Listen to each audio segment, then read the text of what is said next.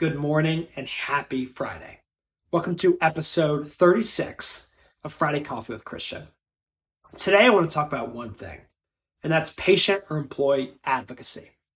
Too many times, us as brokers and consultants or employers design these employee benefit plans, or especially within these health insurance plans, and only think about cost. How can we reduce cost? How can we cut cost? Well, cost is definitely an important driver, and it's definitely something we should talk about and address. Something that doesn't get addressed enough is, how does this affect the employee? Are we setting up the employee for success when they need healthcare, inevitably? How is it affecting them financially when they need healthcare? Are we actually incentivizing and driving employees to the highest quality, highest value providers? A new study came out this year and said that 57% of Americans can't afford a $1,000 unexpected bill. But yet I walk into a lot of companies that might have a $4,000, $5,000 individual deductible on the medical plan. And most of their employees, there's no way they can afford it if they needed to.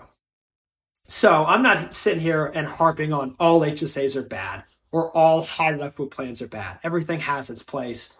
But when we're designing these benefit plans and when we're designing these, health and medical plans, not only should we take cost into consideration, but when the member or when the employee actually needs to consume healthcare, how are we best setting them up for success from a quality standpoint and from a cost financial standpoint?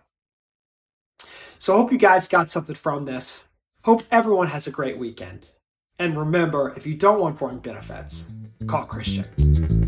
To learn more about how BenX can help you control healthcare spend and streamline your employee benefits process, visit benxconsulting.com or shoot me an email at christian@benxconsulting.com.